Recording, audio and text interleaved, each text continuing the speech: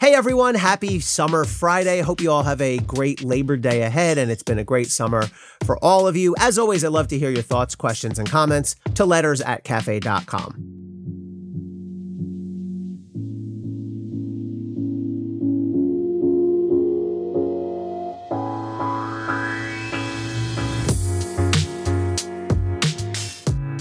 As the summer draws to a close, we still don't know whether Donald Trump will someday be indicted. It now seems more likely than when we held our Memorial Day barbecues, given the expansion of DOJ's January 6 investigation, which now finally appears to be focused on the real centers of power and not merely on the riffraff who physically stormed the Capitol. The sudden jolt of activity from the Fulton County DA, after she waited a year and a half to seat a grand jury, and the unexpected search of Mar-a-Lago for highly classified documents. In the face of these mounting pressures, Trump has lawyered up, which is a smart move and his right. While he has survived thus far, largely in spite of, rather than because of, his assorted bag of attorneys, the genuinely dreadful lawyering around Trump will soon begin to take a more serious toll.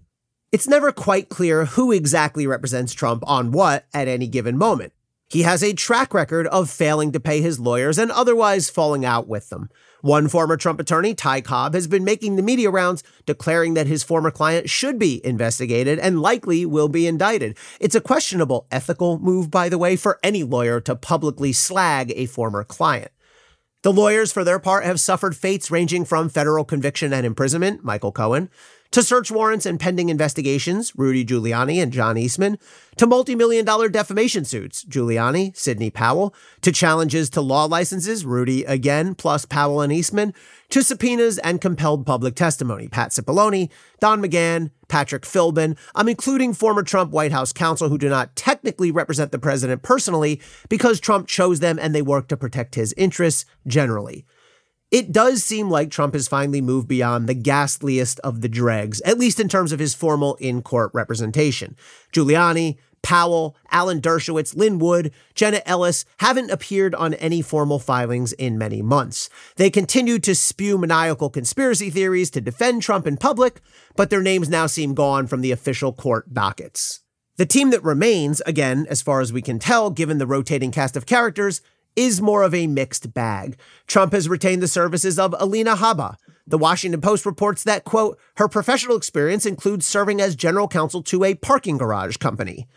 He's also got Christina Bobb, a former TV host at the far-right One America News Network, whose, quote, prior legal experience at the federal level consists mainly of a handful of trademark infringement cases on behalf of CrossFit.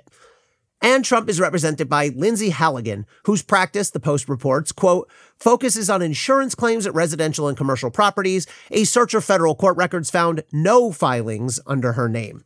On the higher end of the scale, Trump has retained Jim Trusty and Evan Corcoran. The good news is they're both former federal prosecutors. Trusty used to lead DOJ's organized crime group, and as the SDNY co-chief of that same unit, I was supposed to run certain things by him, but I rarely did, keeping with SDNY's general disdain for supervision. But the bad news is their work so far hasn't remotely reflected their impressive pedigrees. Take as Exhibit A Trump's motion seeking appointment of a special master to review the Mar-a-Lago search documents for potential privilege issues and other fairly mundane and uncontroversial relief. Trump's legal team nearly blew it. Despite their modest ask of the court, they contaminated their motion with wild conspiracy theories and accusatory blather aimed at DOJ and various political figures. Worse, the filing was a procedural apocalypse, prompting the judge to reject it on various technical grounds that amounted basically to, who are you? Why are you here? What do you want? Have you told the other guys? And what on earth are you doing? The judge charitably gave Trump's team of bumbling advocates a chance to fix their mess and resubmit it. The team accordingly filed a new motion that was an improvement, but only in the sense that a D+ is an improvement on an F. The judge, as I anticipated would happen on air at CNN, has indicated a, quote, preliminary intent to grant the motion. But Trump's lawyers were bad enough that they nearly gacked the legal equivalent of a 3-foot putt.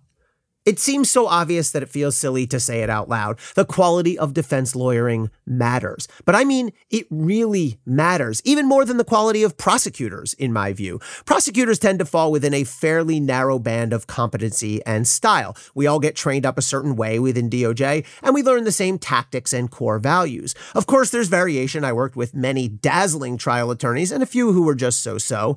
But overall, prosecutors are a solid and steady group. And criminal cases generally rise and fall not on the talents of individual prosecutors, but rather on the strength of the evidence. Prosecutors know and often embrace this. "You're not the star of the show," one SDNY veteran told me when I was a rookie. "The evidence is."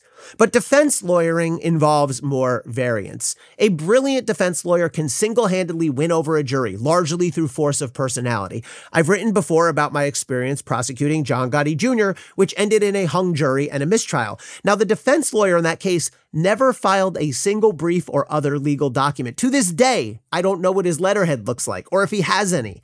But he won over the jury with self-deprecating humor and a local conversational folksiness.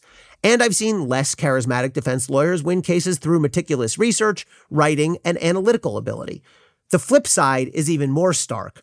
More than once, more than 5 times, I've watched some schlocko, to use the technical term, give a defense closing after which I'd whispered to my trial partner, "That actually helped us." I've seen defense lawyers botch cross-examinations of key witnesses, elicit damaging testimony from their own clients, and make self-defeating legal arguments to judge and jury alike. Put it this way. In my experience, defense lawyers typically have more influence over the outcome of a case than prosecutors do. The stakes for Trump will only rise in the coming months. Whether he gets indicted or not, decision day has to be approaching for the various prosecutors who are circling him. Thus far, Trump has slipped out of harm's way through a combination of prosecutorial reticence, see Mueller, Robert, in-house solicitude, see Barr, William, blind political allegiance from his supporters or others too afraid to cross him, see impeachments, both, and just plain old dumb luck. But congressional inquiries and civil suits and impeachment trials are one thing, a criminal charge is another. If Trump does find himself on the wrong side of an indictment, the case will not be ironclad. Any charge will, by necessity, require prosecutors to prove criminal knowledge and intent to a unanimous jury beyond a reasonable doubt. Trump is notoriously tough to pin down when it comes to his state of mind. He doesn't email or text, so there won't be one game over document. He's managed to keep his inner circle from flipping on him, and he speaks in a stream of consciousness manner with such baffling imprecision that it's tricky to isolate any one snippet and pin intent on it. In any case, with so much at stake and so many evidentiary unknowns, defense lawyering can make all the difference. Trump needs to get serious and quit staking his future with the dregs and mediocrities of the profession. This is not a casting call for a movie or a reality show. This is court, and competency is everything. If Trump doesn't straighten out his legal team, and soon, then he will suffer the consequences. Stay safe and stay informed, everybody.